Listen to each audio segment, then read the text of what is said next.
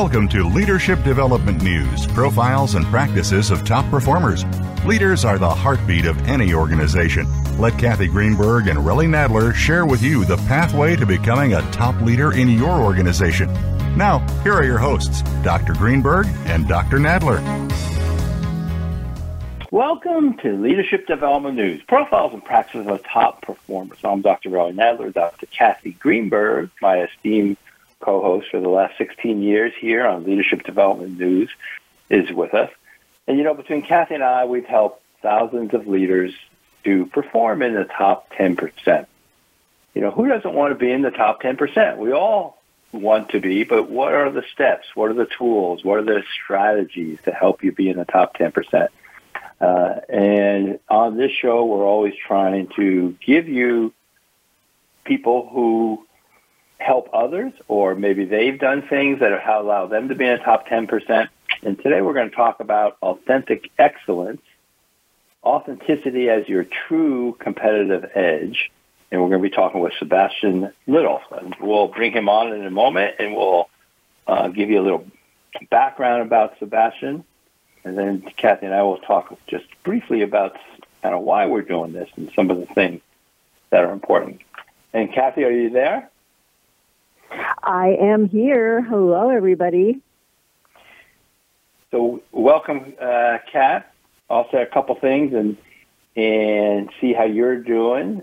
You know, this coming out of the pandemic, for the leaders that we're with, everything is more now. And I know, you know, Kat, for me, just getting an executive's time to do the executive coaching that we do is more challenging than it's ever been because they're got so much on their plate. And I like to think about the coaching that we do, it's almost like an oasis.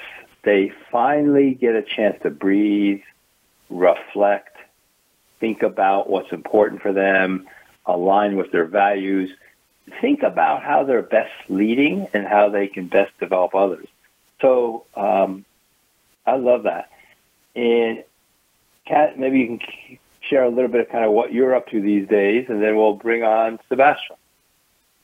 Yeah, it's interesting that our audience probably thinks, you know, that we are on the same coast in the same time zone doing similar work. And we started out that way almost 17 years ago, but we have certainly evolved. And you are holding down the fort on the West Coast, training the future of coaches. Thank goodness they have you. And you're also doing your primary coaching work with leaders and teams. And I know you're having a blast and doing great things. And I am working primarily now with law enforcement, and we are doing one of the largest pilots right now in the country, in the state of Florida, with the Florida Deputy Sheriff's Association, and we are launching the MagnusWorks.com app for those professionals. And really, you probably took a look at it, and I'm sure our guest today, Sebastian Little, is going to want to take a look at it. But the bottom line for everybody is, what kind of emotions do top performers experience, and how can this kind of a platform support that? And how can we better understand how our emotions are affecting us? And isn't it nice to know that law enforcement is taking that seriously? And the only other thing I wanted to add, really, is the new State of the Heart report came out a couple weeks ago from our friends at 6 Seconds. And I have been using this data everywhere. And the data is clear. Oh, good. Boomers and Gen X are doing well. We are at par for our emotional intelligence, at or around what we would say is about the norm, 100. Unfortunately, our Gen Z is on the bottom, way in the lower high 80s. And actually, the millennials are barely above them. And so what we're seeing globally, 233,000 people in 142 countries, is that boomers and the generation right below us are doing well they could be doing better. Our EI is globally down, but it's this problem we're having embracing our Gen Zs and our millennials, and I'm really excited that we're going to have Sebastian on the show today because I think he's also going to give us some perspective here in performance. So that's interesting. I haven't got a chance to look at it. Let me just say this word, and then we'll bring on Sebastian, because he's also done some stuff at Yale with the Center for Emotional Intelligence. I just spent the weekend with probably 25 to 30-year-olds, and this was a cycling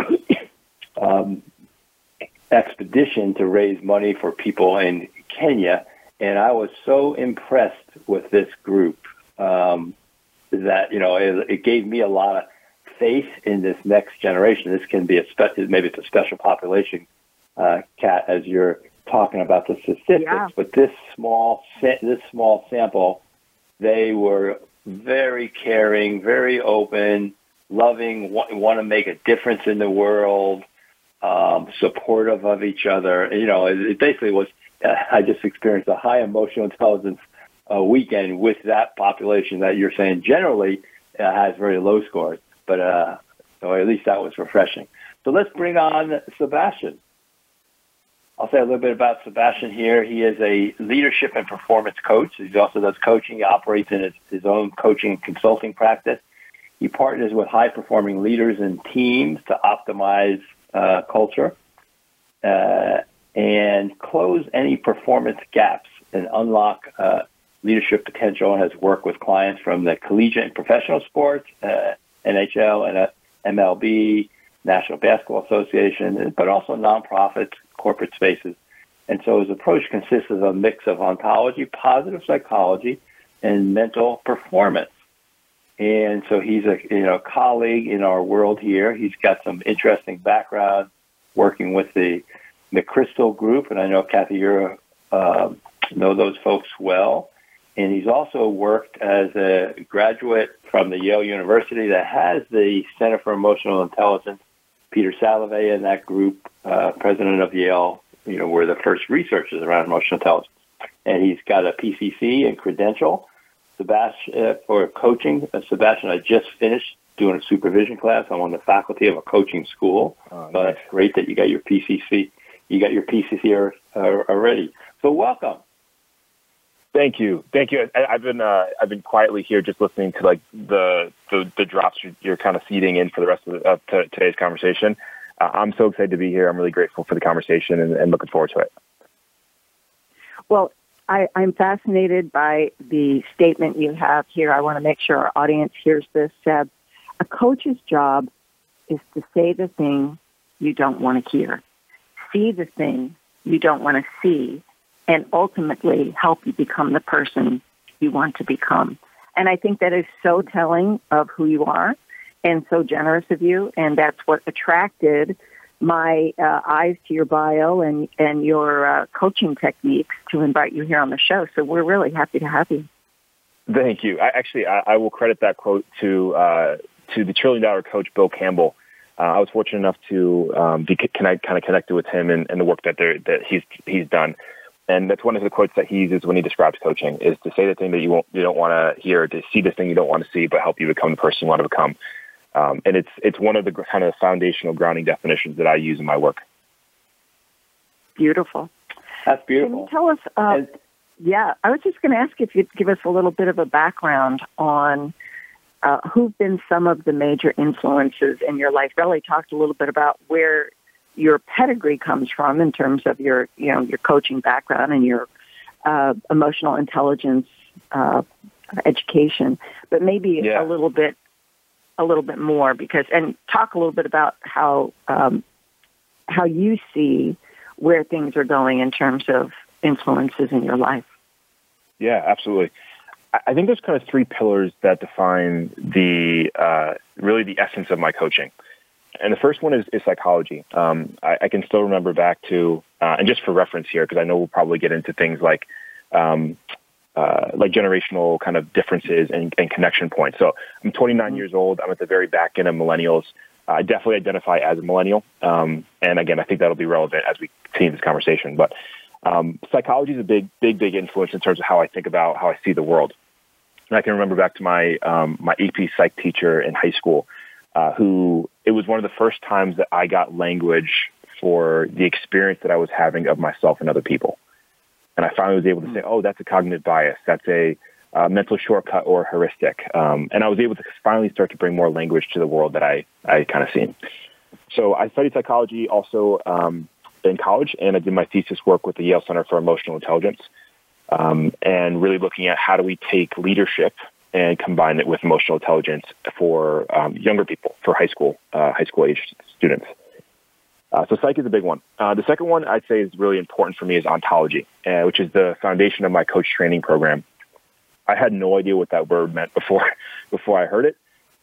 So ontology is the study of the human being and not the human doing. And why that's been so important for me is because it gives us such a range of creative solutions to address usually a finite set of problems.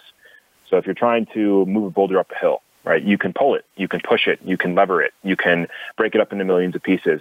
And all of those different solutions is what I really consider ontology. All of the different ways of being we can be about something, to do something more effectively, more joyfully, et cetera, et cetera. The last one I'll say is performance, which is how I often define it as the opposite of ontology. So performance is how do we get you from point A to point B as quickly, as effectively as possible. And what I love about the combination of these kind of three things is the psychology around us understanding ourselves, the ontology around the different multitude of ways for us to get there, and then the performance of here are some best practices that I've used, that others have used, and that the research uses for us to be able to be effective. So I really use a lot of those different modalities in my coaching, and it's been a blast. That's great. And especially you've been there where we talked about what Salovey or Mayer, they really started the whole field, at least for research-wise, around emotional intelligence, and then Goldman picked it up in 1995 and kind of gone there. And I think Kathy and I, as many people, are really, and it sounds like you too, Sebastian, are on the how-to piece of EI. People now know what EI is, so they have a definition. Now there's a series of assessments, and Kathy and I imagine you are trained in different assessments to measure EI.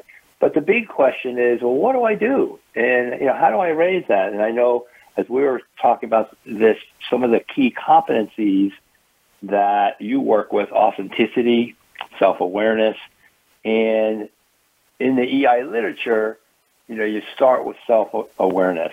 And so maybe let's talk about that one. So what role do you see self-awareness play in leadership and also emotional intelligence? And then, maybe any of the how-to piece of, so how does someone raise their self-awareness? We know we should, but what do I do? I love this question. I feel so passionate about it because I try not to oversubscribe to social media or hot trends or buzzwords. I'm mindful of the language that we use shapes the reality that we live in. And self-awareness has been one of those words over the last, 5 to 10 years for me that has felt like a buzzword more and more. Well, you got to go be more self-aware. Mm-hmm. Well, this person lacks self-awareness. Well, this person's a narcissist and they don't have any self-awareness. And we throw out some of these labels without, I don't think, really operationalizing them. And both by background, by training, the operationalization of something for me is always the most important. The how-to is the most important part of it. So that it doesn't just sit on the shelf and collect dust. So I think self-awareness for leadership is the foundational first step for anything. I often talk about leadership being the practice of noticing. That's one of the definitions that I'll use.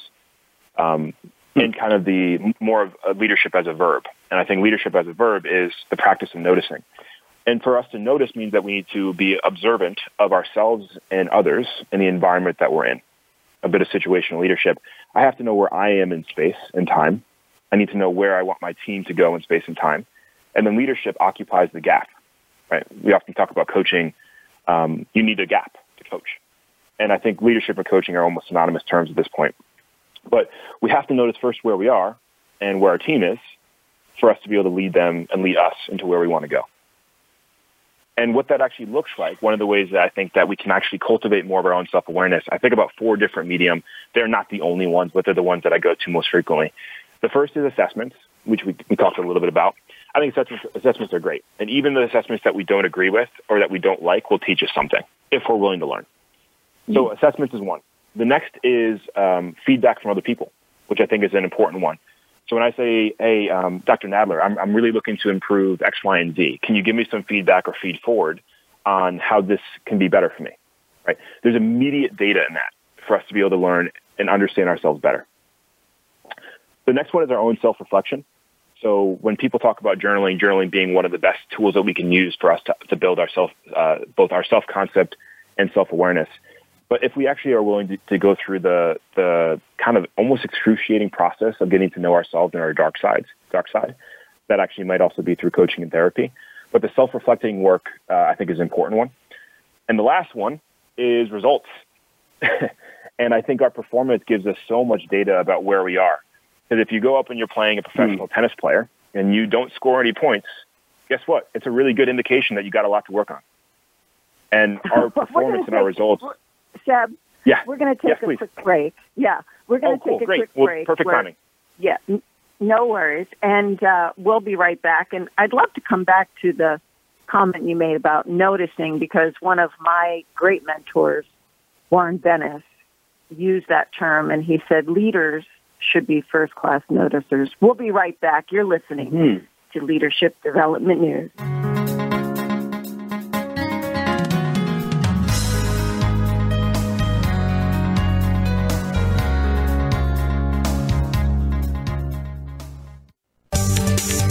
From the boardroom to you, Voice America Business Network. ICTech, like the hard-working men and women that get up every day and do their job, the ones that stop at nothing to make sure that it's done right. It's not just an effort. It's not just know-how. It's a way of life. ICTech has been with you since 1998. And with the veteran community being behind you, we understand. With quality, with passion, we follow you in this way of life.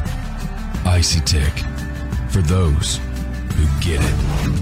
ICTech is a proud sponsor of the Emotional Brilliance Academy, where e-learning is leading edge. How can you be brilliant in the moment, given the daily challenges you face at work and home? How can you enhance your strengths and limit your weaknesses? Dr. Greenberg and Dr. Nadler's mission is to help people be the best version of themselves at work and at home with simple, trusted, evidence-based tips and tools. They have combined forces, applying the powerful science of emotional and social intelligence with the latest in e-learning and AI technology to bring you the Emotional Brilliance Academy. Through the leading Emotional Brilliance Academy programs, they help everyday leaders, like you, balance your emotions to better connect with people, enhance top performance, lead your teams and your organization. The Emotional Brilliance Academy gives you a common sense approach to enhance your effectiveness and happiness both on and off the job. Sign up for the program, enhance your skills, and be your best self. For a free trial, go to freetrial.emotionalbrilliance.com. That's freetrial.emotionalbrilliance.com. EBA is powered by Fearless Leaders Group, the H2C Leadership Foundation, and True North Leadership. We're always talking business. Talk to an expert. Call now, toll free, 866-472-5790. That's 866-472-5790. Voice America Business Network.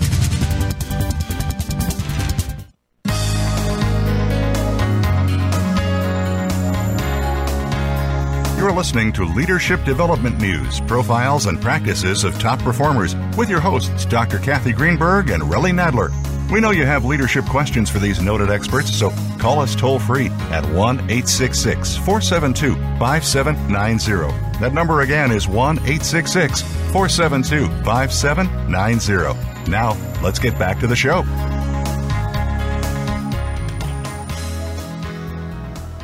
Welcome back to Leadership Development News. We're having a stimulating conversation with Sebastian Little. His website is www.Sebastian and Little, as you would imagine it's spelled, .com. He's got a lot of good information on there. And then you can also email at sebastian@sebastianlittle.com. And Sebastian, before the break, we were talking about the value of emotional intelligence, and then specifically around being authentic and being self-aware. And so why do you think that's an issue for folks about their authenticity, and then maybe some of the things of what they can do to better be authentic? I love that question. I think I define authenticity as self-ownership. And more broadly, you could call it integration. Integration being, how do we bring all of the different parts of us, the dark side, the shadow work, into who we are? And what I noticed, the leaders that I tend to gravitate towards, and this is a personal experience, and I think about my high school football coach, or my high school basketball coach, or my college football coach, what I love about those men is how paper thin their authenticity is. Their front matches their back. And who they are is a father, it's a community person, it's the teacher, and all of those things play into my experience of who they are and how I relate to them. So I think authenticity is a necessary part of our own leadership journey, and we never finish it. But as we continue to pull that self-ownership into who we are, I think it's a really core piece. When you talk about your work, you talk about super achievers. What makes them unique, and how can any of us cultivate a sense of what you like to call our own superpowers? Yeah, a super achiever is a person who believes enough is never enough. So there's obviously a little bit of humor in that. But it's the folks that are the high performers and high achievers that as soon as they finish the one thing, it's immediately on to the next. And we all have that friend. Likely a lot of the people that are listening by selection to this show right now are probably in that camp. And there's almost an insatiable desire to always want to do and be more. And there's a beautiful thing about that, which means that you're constantly pursuing growth. The challenging thing, or the disempowering thing, means a lot of times it requires us to beat ourselves up in the process. And I think when we balance the authenticity, we can actually say, okay, here's who I am, and here's what I'm not. It gives us just enough boundaries so that we don't have to always beat and berate ourselves in order for us to get better. The superpower piece. Oh, yeah, go ahead. Yeah, go ahead. We want to hear about the superpowers.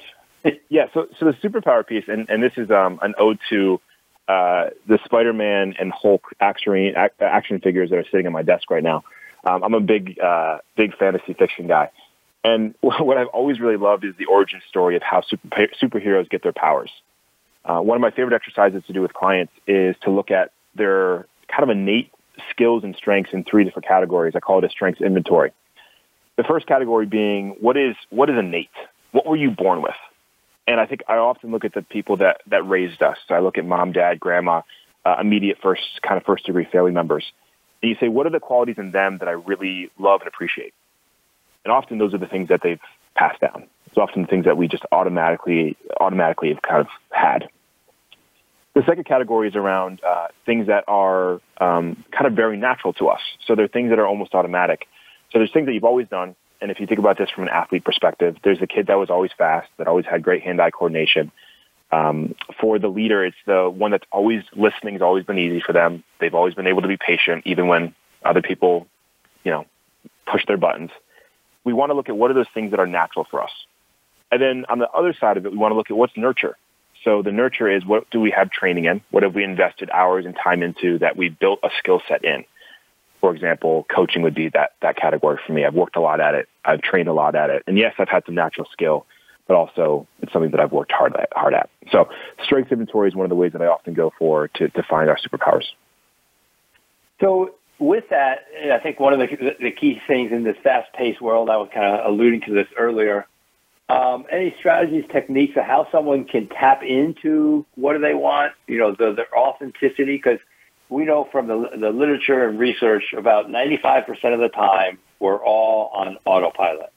And to be authentic, hopefully your autopilot is authentic, but it's not the best for in the moment, because what may require us to be someone different or do something different. So any thoughts, techniques about how someone can tap into their authenticity in the moment? We need a skill set in slowing down.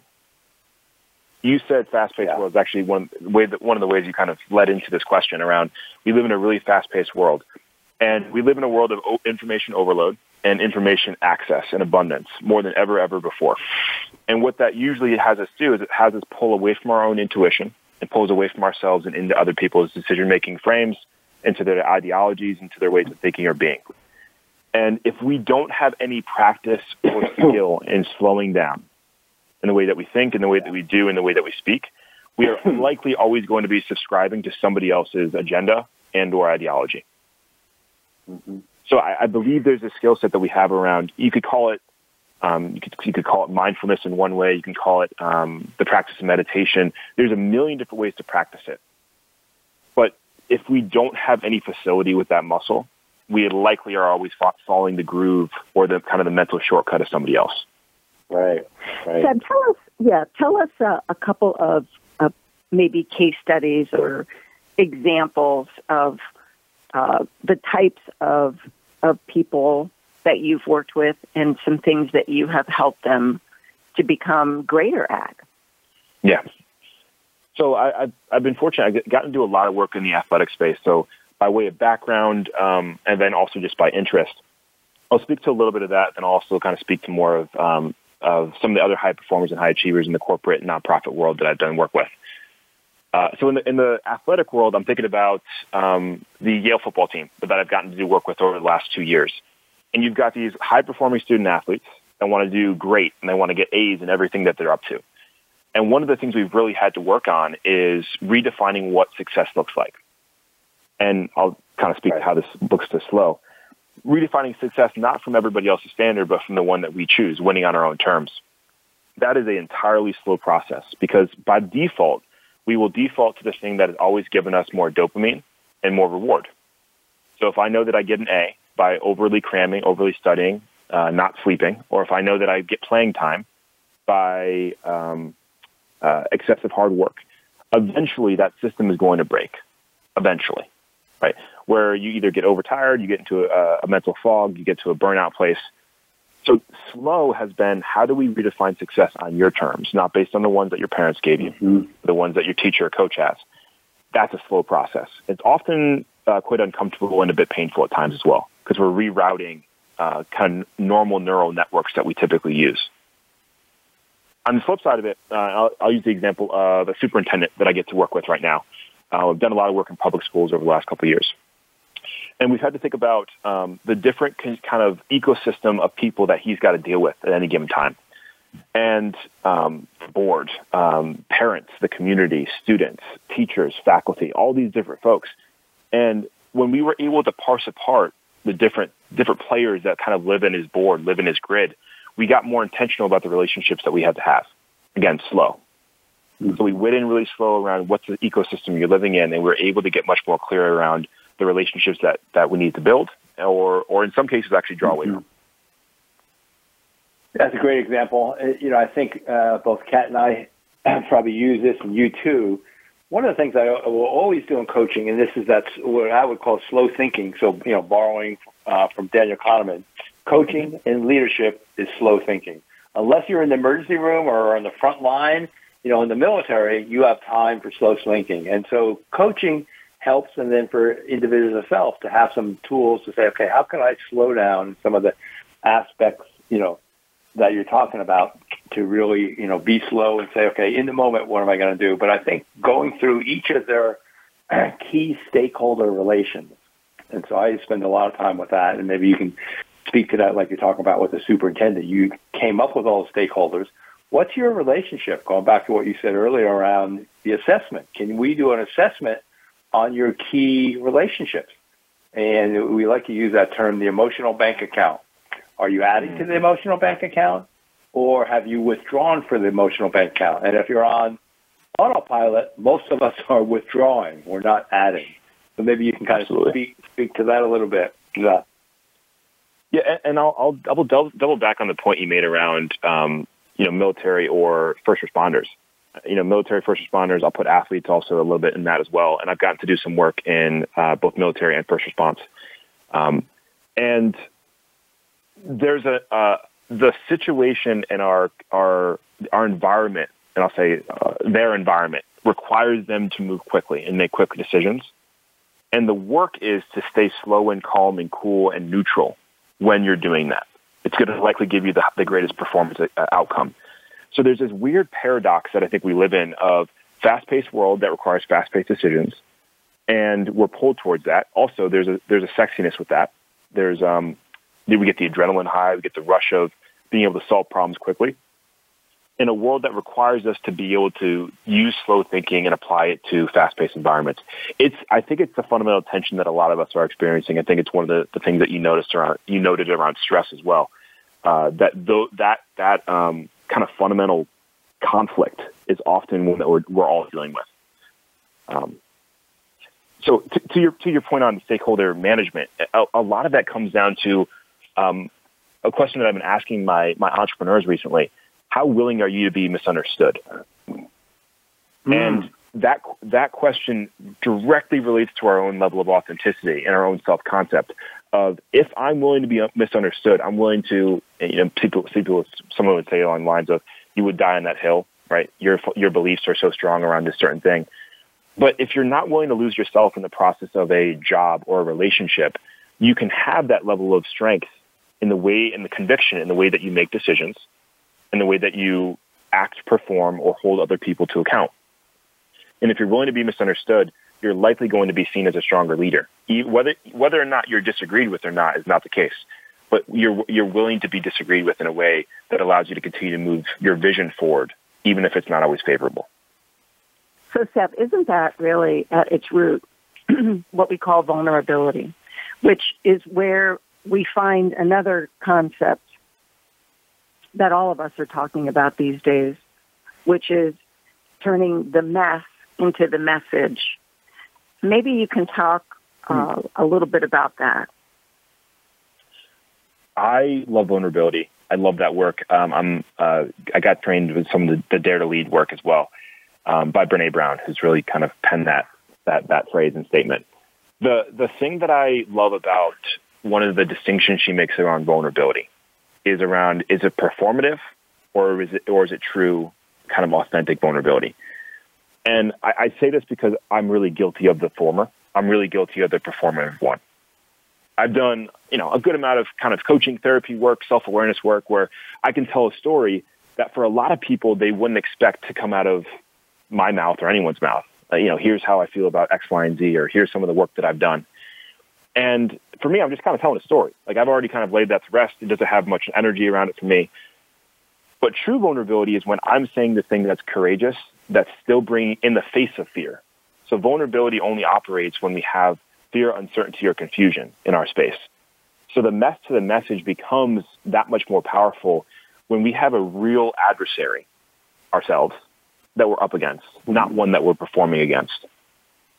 And so many times that adversary is ourselves, and some of that old learning and being able to kind of take that break, and try something different, that sense of courage in the moment. Yeah, so absolutely. One of the other things, Kathy and I talk a lot with leaders around empathy. It just, it's soft, but it's so valuable, kind of like, two sides of the coin, self-awareness and empathy. Any way that you're able to kind of get people to grab it more, or let's talk about make it stickier, because it's so important, but I think it just kind of it can get glossed over. Maybe it's a buzzword. So about harnessing that empathy. Yeah, there's a couple of distinctions that people make around this, and there's sympathy, which is I feel bad for you. That's still often when people say. Empathy is I'm putting myself in your shoes, which I struggle with a little bit because I think it kind of discounts and cheapens the other person's experience. Like, you could say, hey, I've experienced something similar before. Like, I've also dealt with loss, but it's not really like we never really understand it from somebody else's vantage point. Like, we'd have to be them. Yeah. And then there's actually compassion, and compassion is the act of taking on something based on the emotion that you're experiencing. And the challenge that I often put to leaders with when it comes to empathy, and particularly empathy being a soft word, you should be more empathetic, is right. Empathy is necessary for leadership, empowered leadership. If you're going to sell any product or if you're going to sell anything to anyone, you have to understand what your buyer wants, which requires empathy. So if you want to have a successful business or if you want to be a successful leader, it's a required skill set. We're going to go to a quick break once again. And again, we will be happy to come back to this wonderful dialogue. And I think it's fascinating when we come back, Seb, I'd like you to talk a little bit about what are the generation of people that you're coaching? Because I hear, and Relly, maybe you hear it as well, there's a real distinguishable style here that is very different than the coaching that we have grown up into. And I see it all around us. I see this whirlwind of coaching going on. And I want to take this last segment to talk about some of the generational differences in coaching that you're experiencing as well. So we'll be right back. You're listening to Leadership Development News.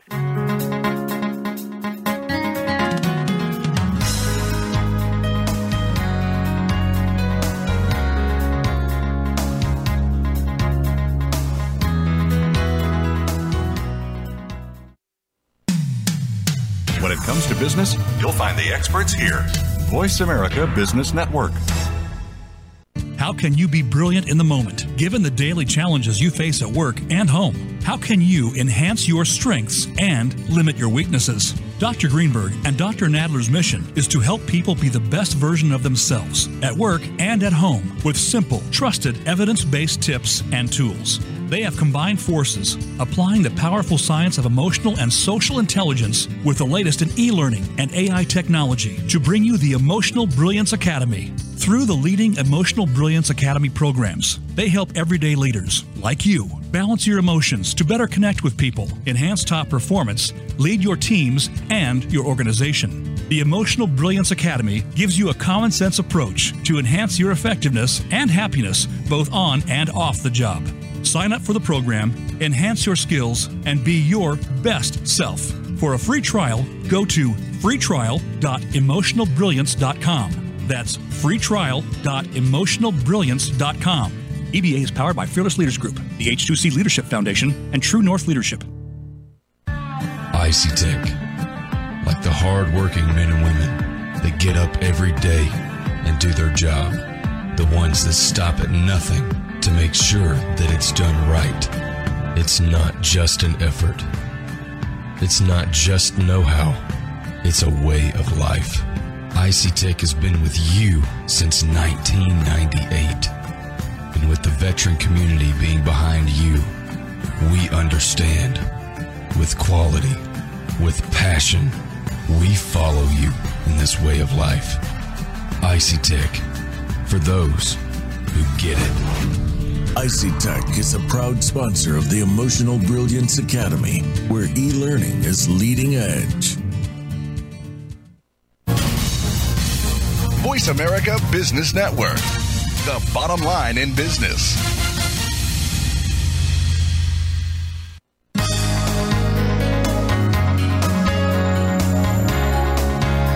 You're listening to Leadership Development News, profiles and practices of top performers with your hosts, Dr. Kathy Greenberg and Relly Nadler.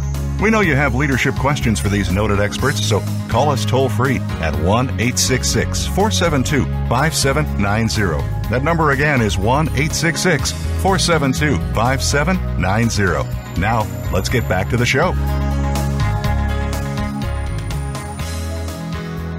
Welcome back to Leadership Development News, profiles and practices of top performers. We're talking with Sebastian Little, which is also his website, www.sebastianlittle.com, or email sebastian@sebastianlittle.com.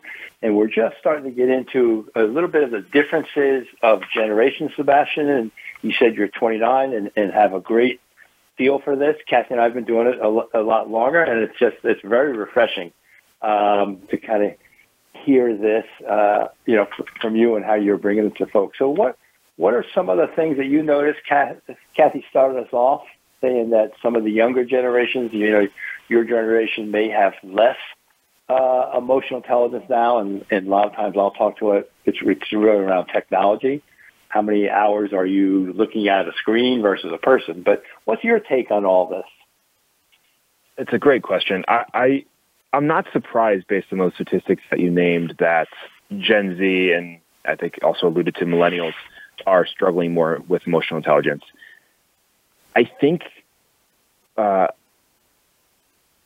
also believe right now, I think that the younger generation is held to a higher visual standard with more social capital than any other place before, where you used to, and I say used to, even with my own experience, I didn't grow up with a cell phone and I didn't grow up with a camera phone. And now that is all there is. So everything is captured. Everything is performative.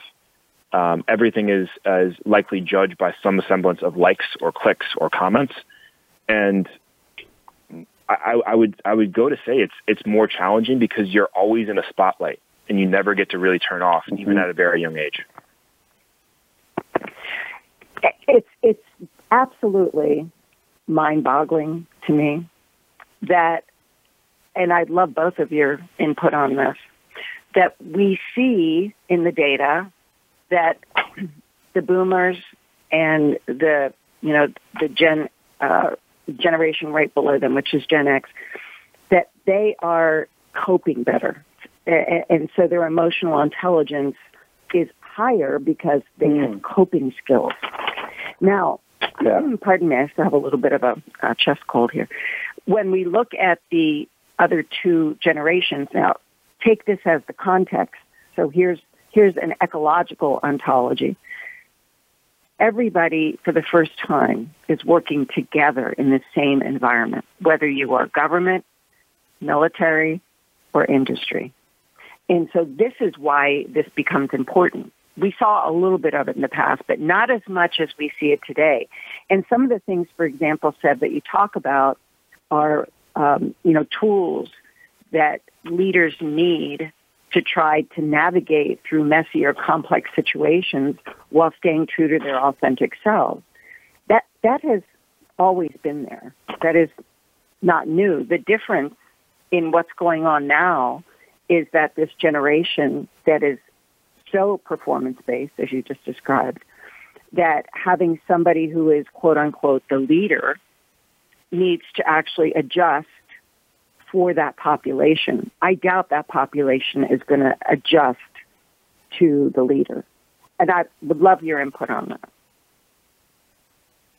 I'm going to put my coaching one out. I think this has to be a both and. I notice there's often a ton of interfriction or interconflict between each generation. And the older generations tend to call for the younger generation to be a certain way. And the younger generations tend to say, well, here's how you have it wrong, and here's how we have it right. And it doesn't work to be on a team like that. It's not workable. Right. And when we can look at, from a younger generation, here's how much I can learn from you and the experiences that you've had, right? The things that you established, the consistency that you brought. And the older generation can say, here are the things that I can learn from you and the things that matter to you and around how this world is now shaping. Now you've got an aligned team. And when we want to look for the differences, we can always find them. And how we leverage them basically speaks to how successful our outcome becomes. And I agree with that. The concern is going to be in the coping skills, and that's the root of the mess. The leaders are going to be able to probably tolerate the coping, and this new generation will not. And so what will happen is they will leave, and we've seen this. The loyalty factor becomes the question, and they will go on to the next position where they believe that the authenticity of the leader that they're going to work for is more like them or what they need. But that's not necessarily the case. So the challenge becomes, what are the tolerances necessary in these two generations that are coming up so quickly that we need to build upon so that these leaders can appear and recommend and navigate with them so that, as you said, it's an adding to the quality of the leader and the team. And these are tensions that we're currently living with, and it's costing organizations huge sums of money. I know the turnover rate right now in industry is up in the high 40s, and in law enforcement, it's at 58%. So these escalating conflicts are the things that I'm trying to address here in terms of what you love to say, which is really characteristic of what's going on here, which is it's messy, right? So how do we get the message out of the mess? So let me jump in here. Yeah, please. In regards to this, because we want to get into kind of some of the practical tools. I think, Kathy, what you're saying, and I'm saying, regardless of the generation, is how do we deal with the mess? How do we deal with conflict? How do we deal with uncertainty? Some of the stuff, Sebastian, that you were saying earlier, the discomfort. I think the older generations just have more time dealing with discomfort, change, all the adversity. And I think that's kind of one of the key things. Yeah. As we know, that's what I'm referring to, right, as the coping. Emotional intelligence. Mm-hmm. Yeah, I got you. Emotional intelligence is we get better as we get older. And so I think when you look at it just practical, it's exposure. But then if we go back to the skill, so the idea of conflict and being authentic in the moment when emotions and tensions are high, to me, that's the critical moment. So if we look at it, regardless of generation, it's that moment of discomfort, and then what skills do we bring? And maybe Seb, you can kind of talk to that, because to me, that's the crystallization of what we all need to get better at. Yeah, I'd be really curious to see, and I don't know if you have this data handy as well, but be curious to see when you looked at snapshots of 4 to 5 generations in a workplace or in a workforce, if we see a similar trend with the younger generation struggling the most with emotional intelligence. My guess would be we're likely going to see this trend continue, and it likely has probably happened for centuries before us. So if we don't look at this as a problem, what would we do differently? If there's not something to fix, what might we shift? And I think that goes to a little bit of your question really around what do we do about this? I think we've covered some of those things in this conversation so far. And I might even just say to sit with that one question around what is your individual responsibility? As a parent, what's your responsibility to your kids to model emotional intelligence, not just talk about it? As a coach, what's your responsibility to honor your client's feelings, but not validate them to a point of reinforcing a disempowering reality? I think there might be about our own individual, what is our own individual responsibility to this conversation and to the conflict? I love it. And so the thing that resonates, pardon me, for me is when we think about the data that 6 Seconds has been collecting has been for the last 11 years, and it's always been generational. What they have not seen in this particular year, which is in this year's report, is the numbers being so distant between the generations that are working together. And to the point we're all making here, we all need to be sensitive to the complexity of the situations and being in tune to being our authentic selves, and sometimes recognizing that our immediate problem-solving skills may require a little bit of a deeper emotional navigation than we've been required to do in the past, right? This is what we wrote the whole Emotional Brilliance book about, is that balancing these pressures, both as a leader and a team member, and recognizing these things are going to continue. It's how these generations coming up behind us, because the 5th generation, which hasn't entered the workforce yet, hasn't even been named, is just now turning 8 years old. So we're going to have to look out for this in the future. And as we recognize it, we can probably close that gap a lot quicker, especially with wonderful people like you, Seb, who are, so good at understanding, and collectively we can probably make a difference. Brilliantly said. Thank you. So before we kind of go to a close, any kind of tips or tools when someone is in the mess, in the moment, what can they do to somehow navigate? My company is called True North Leadership, and it's kind of that metaphor. If you're lost, how do you take your bearings? And so when someone's lost or someone's in the middle of this, maybe a quick thought on this, Seb, what do they do? How do they get their bearings to be authentic, to be self-aware? One of my favorite tools to think about conflict with is what we think about conflict is that there's two people on both sides of a table. And my job in conflict is to take my perspective and it's to put it on you and to win. And what it takes us out of is it takes us out of relationship, and it takes us out of actually us addressing the problem as the target. And the metaphor I like to use is what happens when that one person on the other side of the table walks around to yours and you both sit side by side and address the problem in the middle of the table. And it's an easy frame for us to start to think about. We can do so physically. So if you notice yourself over having a lot of challenging conversations over a desk, I might even suggest you move the chair so that both of you can sit facing a certain item and address something together versus address it head on head.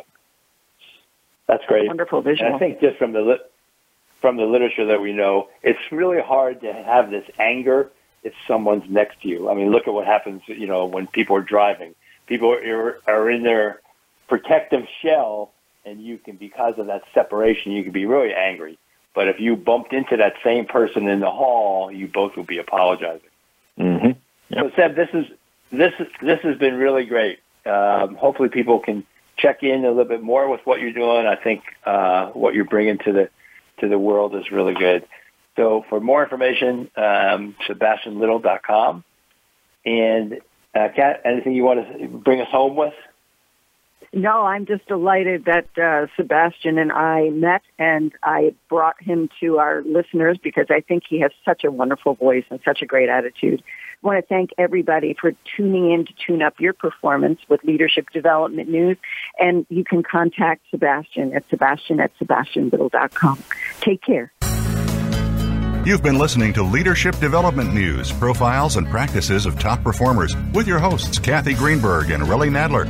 We sincerely hope that you gained some great ideas and inspiration on how to elevate your leadership skills. Join us again next Monday at noon Eastern Time and 9 a.m. Pacific Time right here on the Voice America Business Channel.